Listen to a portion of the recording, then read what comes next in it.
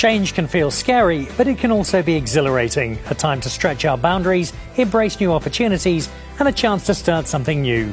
Welcome to Business Unknown with me, Dan Nicholl, made just for you by BrightRock, the first ever needs-matched life insurance that changes as your life changes.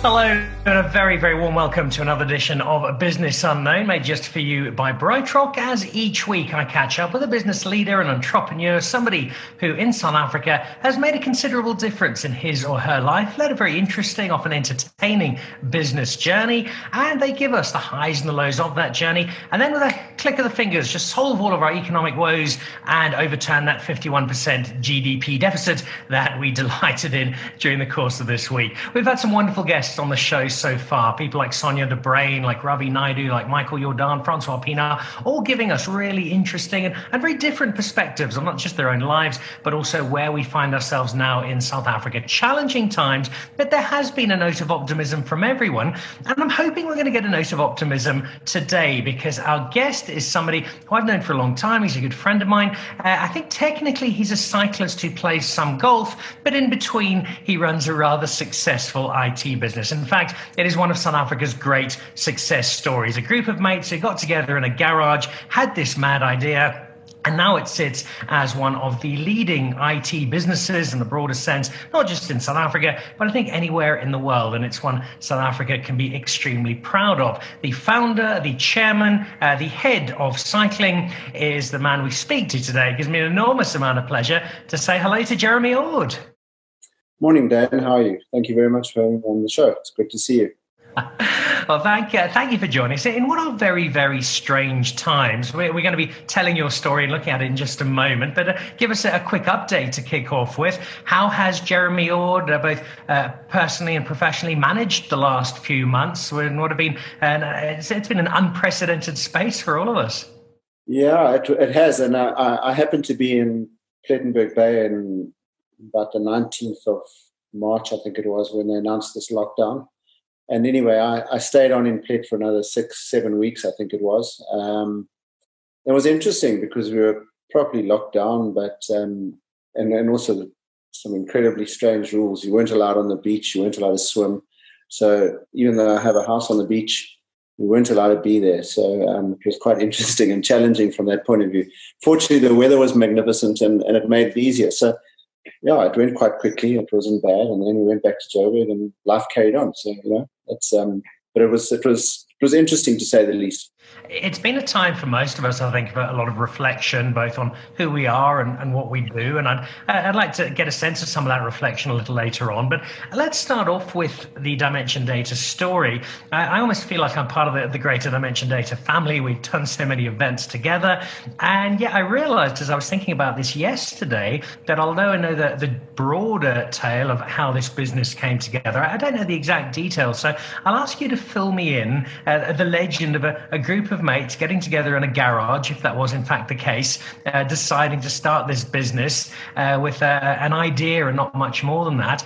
Tell us how that came together and what the start of the Dimension journey was. Well, yeah, I think it really started when Doc Watson and myself were at school, and we met in first year of high school, and we became best friends, and we remain best friends to this day. So Doc and I are more like brothers than anything else. But in those early days at school, we always felt we wanted to have a business on our own, and we wanted to run our own business. We didn't want to really work for people. And as it happened, I along the way I learned how I was taught some programming while I was, funny enough, waiting to go and live in Canada. My brother lived there, and I was going to go and live in Canada and do some articles and stuff. During that period, I was playing a lot of sport, playing a lot of cricket and rugby. And the guy said to me to come and I was doing nothing, and he said, "Why don't you learn how to program?" While I was waiting for my interview, and I got involved in the computer industry, as I said, learning how to program. And after about 3 years, it was a company called Olivetti that I taught, and everything was different at Olivetti. If you had round holes in a punch machine in those days, Olivetti used to have square rolls. So everything was their own standard and their own sort of Italian way of doing things. Anyway, my boss at the time was a marketing manager of Olivetti, and he moved over to a networking communications company. And he asked me to join him with him, go along with him, which I did do. And during that time, I met up with some guys, really clever technical guys, and developed strong communication skills in the art of network communication, in other words, computer communications. And in 1983, the three of us from that company broke away and formed Dimension Data. And we picked up an American agency for a bunch of computer PC communication products that allowed you to communicate with mainframe computers. And the mainstream Dimension Data was very much a wide area networking business, providing long distance connectivity between computers and terminals, etc. And so we had this micro to mainframe connectivity thing, and we didn't know what to do with the product. And I asked Doc and Puppy to join us, which Richard came to join us, and they did do. So we started a company called Causeway Communications, which was a subsidiary of Dimension Data, and then later was incorporated into Dimension Data. So those are the beginnings from those days, from the vision of school, really, to say, we think we know what we're doing. We thought that we knew what we were doing in this world. And it was a journey, a journey that was amazing in terms of fun, hard work, but a strong determination to succeed and to be our own, to determine our own destiny. I think we started the business really, from a garage with no money, but we had strong we understood the network communication skills that were required for for computers to communicate with one another. And that stood us in good stead. I think the other notable thing was that we even used to bring in modems, and into South Africa, it was a regulated environment, and the modem allowed two devices to communicate over a long-distance line. And one of the cool things we did in those days was we used to bring in these modems, and we used to work all night putting lightning arresters on these modems to make sure that they didn't blow up when there was a lightning strike or something in South Africa. But that was part of the fabric, that was part of it, like 12 people with soldering irons getting together, putting the lightning arresters on, and then packaging them again and delivering to our client base. And that set the tone for Dimension Data. I think the type of company we are, relationship company, innovative, very innovative in those days, leaders. Because of sanctions, we had to do our own marketing, had to have our own technical skills, had to craft our own solutions. And I think that's probably why the longevity has been what it has been, because we grew up in a tough world, and we had to be resilient.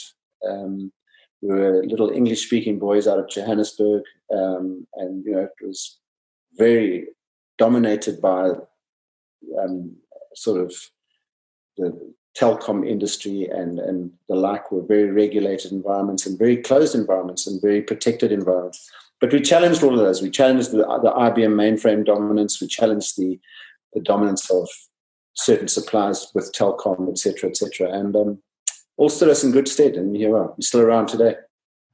The success story has been incredible. And if you go back to when you started in 1983, one thing to have a vision as a couple of mates to not have to work for anybody else, quite another to create a company that spread out right across the world and had the success that it has had. What were you envisaging when you started it in terms of how far this might go? And what do you think, if you can put your finger on it, has been the difference that it has allowed Dimension Data to go from a couple of mates in a garage into this company that sprawls over the world? Dan, we were proud of what we'd achieved, and we loved what we did. And, I always say the best thing in my life is I go to work every day and my best friends are there. So I spend 8 hours, 9 hours, 10 hours a day with my very best friends. And it's always been that way. You just get blessed, and I'm very blessed in that regard. But it was tough, We used to have really, really tough sales meetings every Monday because we pushed each other to achieve things.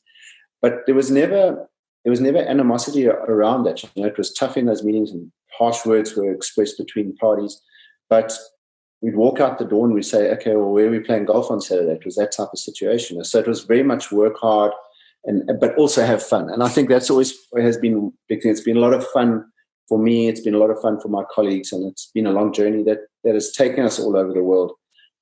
And I think we had a strong belief in ourselves. When we set out, did we think our first expansion would be into Australia? No, we didn't at all. But we just felt at the time that Australia was a market which was similar to South Africa, English-speaking, similar in terms of deregulation, etc. And we were fortunate to bump into a bunch of South Africans who moved to Australia, and they had a similar type business, and we bought a controlling interest in it. And that was part of our expansion. But it really stemmed out of us being strongly independent, having to be self-reliant in terms of technical skills, marketing skills, solution skills. And we just thought we could take on the world. And as such, we built a business. Well, you did take on the world, and you did so very successfully, not without challenges. You've alluded to some of them. I think we've learned a lot of lessons on this particular show from the tougher times that people have had in their journeys through life and through business. Has there been a particular low point, a particular moment that even Jeremy Ord thought, I don't know how we're going to get through this? Yep. In end of 1999 area, there was Y2K, which was I think a lie that the computer industry told the world, that the world would come to an end if they didn't update their software, hardware, or their equipment, because the computer chips wouldn't be able to go beyond. As soon as the clock turned to the year 2000, everything would collapse in a heap. And it was a very successful marketing exercise in that people were buying and buying and buying, and software was being bought and licenses were being purchased, and the whole world was in a panic. And equally, chief executives had no idea about the IT industry. They relied heavily on their information officers, etc. And so there was a massive spend on technology, and your margins were huge. 50% plus margins were the norm. And then came 2001, or when the clock turned, and New Zealand was the first country to come online, and nothing happened in New Zealand. Nothing fell apart. We had a big disaster center at the campus in Randburg, where we operate from in Bryanston, and nothing happened in South Africa. Nothing. And as the clock turned around the world, nothing happened anywhere in the world. And then I think then the realization was that everybody had spent so much money, and this was just probably the biggest con that had ever happened. And every one of us in the industry were guilty of it. There was a hype. Y2K was the word, and it was almost like a COVID-19 type situation, but a technology COVID-19 situation, to be honest. And so, then from middle of 2001, the market collapsed for the IT industry, and it was extremely difficult. We at that stage had about 11,000 people, I think, working for us. And we had to then get rid of 3,500 people, go right back to the core of what we started the business in terms of focus. And I think that was a big lesson. I mean, I remember Doc Watson was running Europe for us at that stage, and I said to him, Germany wasn't performing very well, and I said, Doc, you've got to get rid of people. And he flatly refused to get rid of people. That was my best friend telling me I'm not going to do it. But the reality was we did have to do it. And that was really hard. And it was hard seeing people that you're friendly with, their colleagues and your best mates, leaving the industry and having to go and find work elsewhere. And then to build up the confidence of our people that we had done business with for many years was also took a long time. And secondly, and then lastly, you came back into the industry, and suddenly CEOs were very tech aware, because now they had to understand what was going on, and so there was no more nonsense going on from that respect. But hard time. It was a hard time. It took us about 3 years to emerge out of it, and we had to get rid of businesses, sell business. We bought a business, for instance, in America for $400 million. Just at that time, it was a software business. We sold it back. We sold it for $10 million 2 years later. That was the nature of the beast at that moment in time. So that was the hardest and toughest time, was during that period when we had to look inwards again at ourselves and had to restructure businesses and just had to survive. It was as simple as that, just survive. But we emerged out of it, and we're stronger for it. And I think a big part of that successfully emerging from it is what you refer to there, the closeness of friendships. Something that's always impressed me about Dimension Data is with all my interactions, despite the size of the company, there is such a family feel. Everybody seems to be so close-knit, and it's very much an anomaly in my corporate experience in terms of just how happy, friendly together Dimension Data seems to be as a company. Yeah, and my assistant Michelle has been with me for 27 years, I think. So and quite frankly, she could run the company. She just knows everything. And there are many people who suggest she does, Jeremy. I agree. And we're just so lucky, And I mean, like Jason, one of my colleagues, is now running the NTT side of the business out of London, and we've just had an incredible bunch of people with a lot of like-mindedness. To be honest, people they've joined, and the system is so strong that it makes sure that you become part of the team, or you will leave the system. So I suppose that's the bottom line.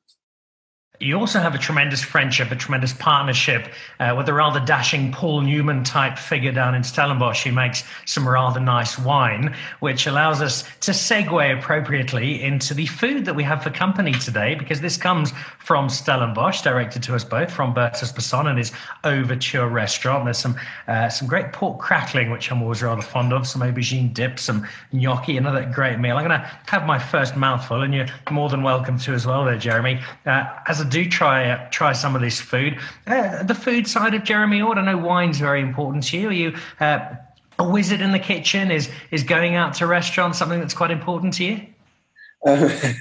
Firstly, I'm not a wizard in the kitchen, not by any means. But yeah, one thing I do, I like wine. Obviously, I'm in the wine industry. But I really do like going out to restaurants. I love entertaining. I love sitting around a table with friends and having wine, good food and wine, and enjoying the banter and talking nonsense and whatever else. And I've been lucky enough to travel around the world, and I've played a lot of golf and stuff all over the world. And I think after a day of playing golf or whatever you're doing or working, whatever, I think there's nothing better than to sit around a table and have a meal and have some wine and have with good friends and and just relax. I'm a strong believer in working hard, but I also believe that you should be able to play and enjoy yourself. So it's a very important part of my life. Yeah. The wine that we would be having as part of those dinners would preferably be from the Waterford estate. How did that partnership, that relationship come about, and how hands-on are you in this particular business? Well, okay, so I started out not knowing anything about wine, other than my wife said to me at one stage when I, being Jeremy Dye, she wanted to live in the Cape and she wanted to live on a wine farm. So we came one weekend and she found 4 hectares in Constantia, and she was quite keen on it. And I happened to be reading the Saturday newspaper in Cape Town, the Argus, I think it was. And I saw there was a wine farm, 12-hectare wine farm for sale in Somerset West. And anyway, I said, let's go and have a look. We went there and we couldn't get in. The agent said no, he was too busy. He couldn't see us until the following Tuesday. Anyway, Lee went and she went and knocked on the door at the farm for sale. And as it happened, and so the owner was there, and as it happened, we went through it, and it was between Vergelegen and Morgenster. The farm was a small little farm. And as it happened, fortuitously or by mistake, the owner of that farm happened to be some distant relation of mine, and they'd been from wine farmers in the Constantia area. Anyway, so it almost seemed like fate that I was going to get into the wine industry without knowing anything about it. And as it happened, I wanted to make an offer. I did make an offer on that place, and I'd met Kevin Arnold before at a good friend of mine, Johnny Nell's house, and Johnny has a wine range called Camberley. And I'd met Kevin there, and I knew nothing about wine. So I phoned Kevin. I said, Kevin, I'm about to buy a wine farm, and I need a winemaker because I don't know anything about this. And so I said, find me one. Anyway, a few days later, Kevin phoned me back and said, and he was the winemaker at Riston Fred at the time, and he said, he's thought about it and he'd love to take up the challenge. So anyway, I thought, wow, there's this well-known winemaker, Kevin Arnold, coming on board. I haven't even got a farm yet, but I've got a winemaker. So I had Kevin on board, and as it happened, the guy who owned Morgenster had first right of refusal on this 12-hectare farm that I was going to buy, and so I didn't get that farm. So then I had a winemaker and no farm, and then I had to find land. And and then Kevin and I started looking for the farm, and we found the most beautiful farm in where we are today, Waterford. And it was a farm owned by the Studderford family. They had 5 portions, and there were 5 kids, and each kid owned a few portions or 1 portion. And so we bought 2 portions, or I bought 2 portions of the farm, and really, there was a bit of fruit on it, and there was a bit of old grapes, old vines on it, but there was no winery, there was no nothing. So we had to build from 1997. We built the whole place from scratch. It was built from scratch. Kevin became the winemaker, and it's been a really, really interesting and actually lovely journey along the way. So it's been fun, and it's a good venture. I enjoy it. As does my wife. Half of my wine cellar is full of Kevin Arnold Shiraz, which I think she would bath in if she had the opportunity. Absolutely loves it, and rightfully so. And it's one of your areas of passions. You've got a few others. I think probably next on the list would be cycling, and the relationship that Dimension Data has had with cycling, for me, fits into two spaces. One is that the chairman is probably the best amateur cyclist in South Africa in his age group, and the other is your relationship with international cycling. And that seemed to me to be a combination of your particular passion, but also the chance to see a business where data could feed into sport, which made for a really good sponsorship opportunity that showcased who you were as a brand. I've loved cycling for many years, and I've been lucky enough to ride with a good bunch of guys. And I'm just one of those people, like I decided we'd get into golf, and I said we've got to do golf differently. So we sponsored the Dimension Data Pro-Am, which is a sort of a mimics what you do in the big tournaments in Pebble Beach. That was the other big tournament. But that's just the way I am. I like to do things slightly differently. So I got involved in cycling because I enjoyed it, and I happened to meet some mad guys from the south of Johannesburg, Gary Bieneke and Mark Bieneke, who are legendary riders in South Africa, world champions in their age groups and things like that. And they just took me along a great journey with cycling. And along the way, I met people like Doug Ryder. Doug was riding for the Microsoft team at that stage. Then he became manager. Then he owned his own team. And we've always just been friends. And anyway, so then we were looking for a property. And then I got a call from a marketing lady of mine in London and said, I've been approached by somebody from the ASO, which is the people who own the Tour de France. And they're looking for a technology partner to sponsor their technology input to the Tour de France, etc. And she gave me the figure. I said, well, find out the figures. She found out the figures. It looked relatively cheap. So that was the end of November of that year, and it looked exciting. And so I then came down to I was in Plettenberg Bay on holiday, and I happened to see Doug Ryder walking across the road, and I shouted, hey, Doug, come and see me at my house because I want to talk to you about something. And Doug came across my house. I said, look, we've got this opportunity to do this with ASO. What do you think? And Doug said it was a great idea. But Doug, being the salesman he was, said to me, oh, well, Tim, I've got the cycling team, and I'm trying to get into the Tour de France. We're a second division team. I'm trying to get into the Tour de France. And if you tell Jan Lemonnier, who's the boss of ASO, that, we're a great South African team, maybe we'll get a chance of getting into the Tour de France. So I'm trying to get advice from Doug, and Doug's trying to sell to me. Anyway, as it happened, after that holiday, I flew to Paris, and in 6 weeks we did a deal with the ASO to become their technology partner, and that has endured 8-9 years now, and it's been a great journey because it gave us incredible coverage over those 3 weeks of the Tour de France. I mean, I can't remember the figures, but we got something like 4 billion eyeballs over the 3 weeks onto that Dimension Data logo. And it just allowed us to really extend the nature of what was going on in cycling in those days to what we were able to do today. And even today, we've got so much more information. We can give you stats on a database of stats on every rider, when they're likely to fail in a race, when they're likely to slow down. The French producers don't always take advantage of that, but I think that'll come with time. So it's been an incredible relationship, and Doug did succeed in making us give him a small sponsorship in that first year.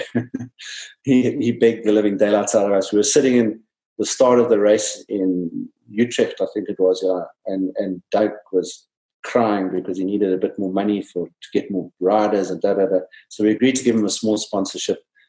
And Doug, in his own style, increased the sponsorship until we became the major sponsor. So we have a technology partner, we have a cycling team, but it's been really, really good journey, and it has allowed us to explore and to extend the reach of Dimension Data throughout the world. Doug Ryder is both a very persuasive man and enormously annoying until he gets what he wants. He's very, very good at that. I was with him, with you guys a few years ago, and I remember having a look inside the team bus and getting a sense of just what the enormous data input is. It was staggering to watch, and made me even more impressed by the entire operation. You've got that interest. You've got the broader company as a whole. You've also got a situation where South Africa, which is home, is facing some almighty challenges, and we're all extremely aware of those numbers this week being particularly depressing. How upbeat, how downbeat are you about where we are as South Africa? And I know there isn't a golden solution that we can give immediately, but what should we be thinking? What should we be doing to try and push us back in a direction that gives us a little more hope and optimism?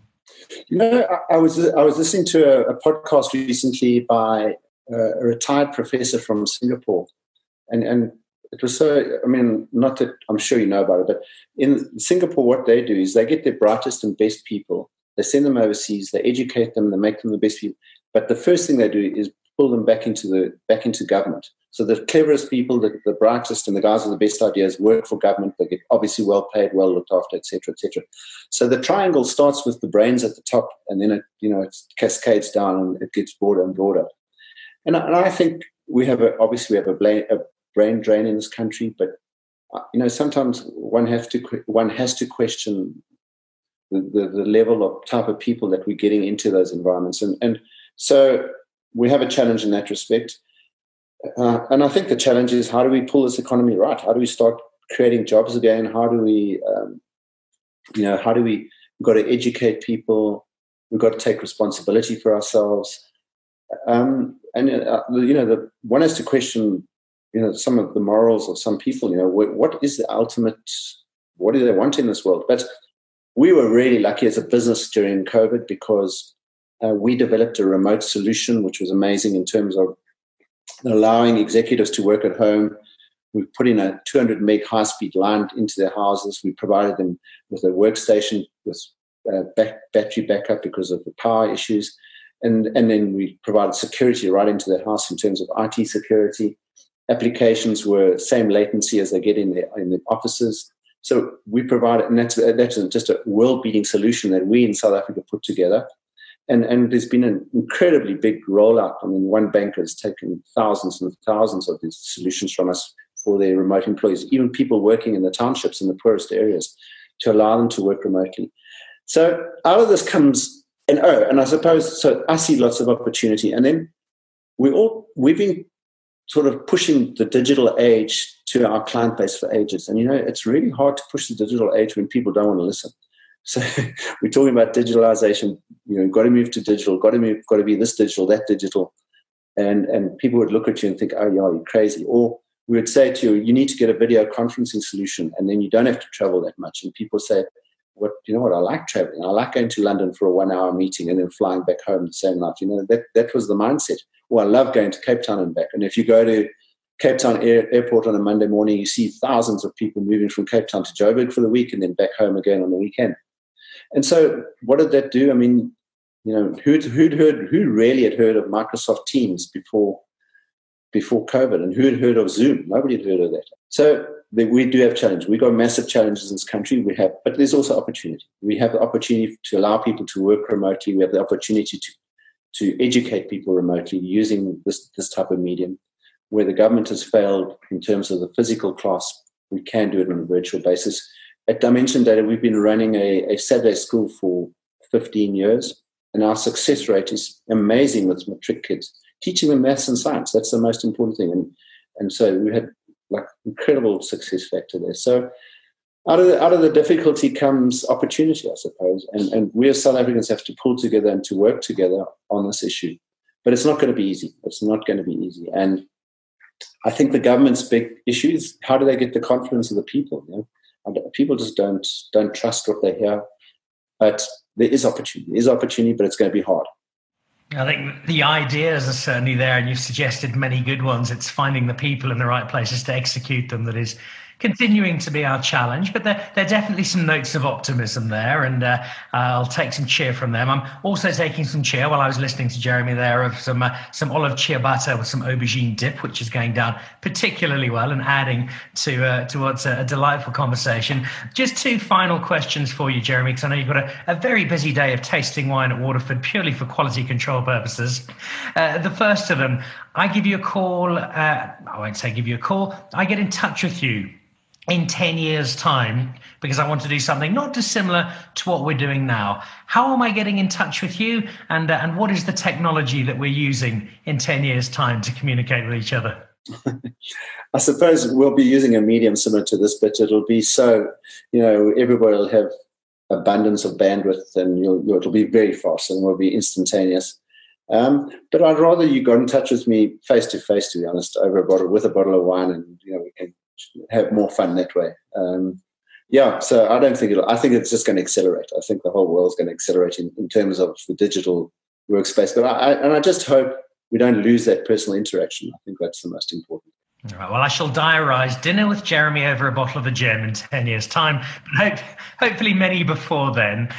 Final one for you, and this is always one that I'm fascinated by the answer from. The money comes in and the script is done. It's the Jeremy Ord Dimension Data story. Who's playing Jeremy Ord in the movie? Oh, gosh, I don't know. Ideally for me, who would I like to have? And this is a selfish thing. My son would be my number one choice, to be honest with you. And he's living in London at the moment, but I really want him back. Yeah, it's been a difficult aspect for a lot of families dotted around the world, and probably one of the hardest parts of lockdown. Yeah, and I think my vision going forward is, we've got quite a lot of things going on, but I'm desperately keen for him to work with me side by side. That would be so nice. It would be a formidable team, and I've got no doubt it will happen. Jeremy, it's been a pleasure spending some time with you, sneaking in a little of Bertus Besson's food along the way, and sharing some of your story. It's been a terrific story, and I think it's really important at the moment to share our good news stories, to remind ourselves as a country, as a people, of what is possible, what we have done, and from there what we can do going forward, and to get some measured optimism and some great ideas about our future. So thank you for that. Thank you for the time today. Enjoy those bottles of wine this afternoon, and may the Dimension Data story continue with many more uplifting and inspiring chapters. Thank you, Dan, and thanks for the invite. It really has been a pleasure, and look forward to seeing you again soon. Definitely. Over wine, a golf course, a good dinner. Jeremy Ord, the chairman, the founder of Dimension Data. It's a South African company that's taken over the world, and given us so many reasons to smile as we take pride in another great South African triumph. This has been Business Unknown, made for you just by BrightRock, talking to great South African leaders and entrepreneurs, telling their stories and getting a little hope in what are very tough times here in South Africa. Thank you very much for joining us, and we'll see you back again next week with another fabulous South African with some more words of inspiration. I'm Dan Nicholl. Goodbye. Thank you for listening to Business Unknown with Dan Nicholl.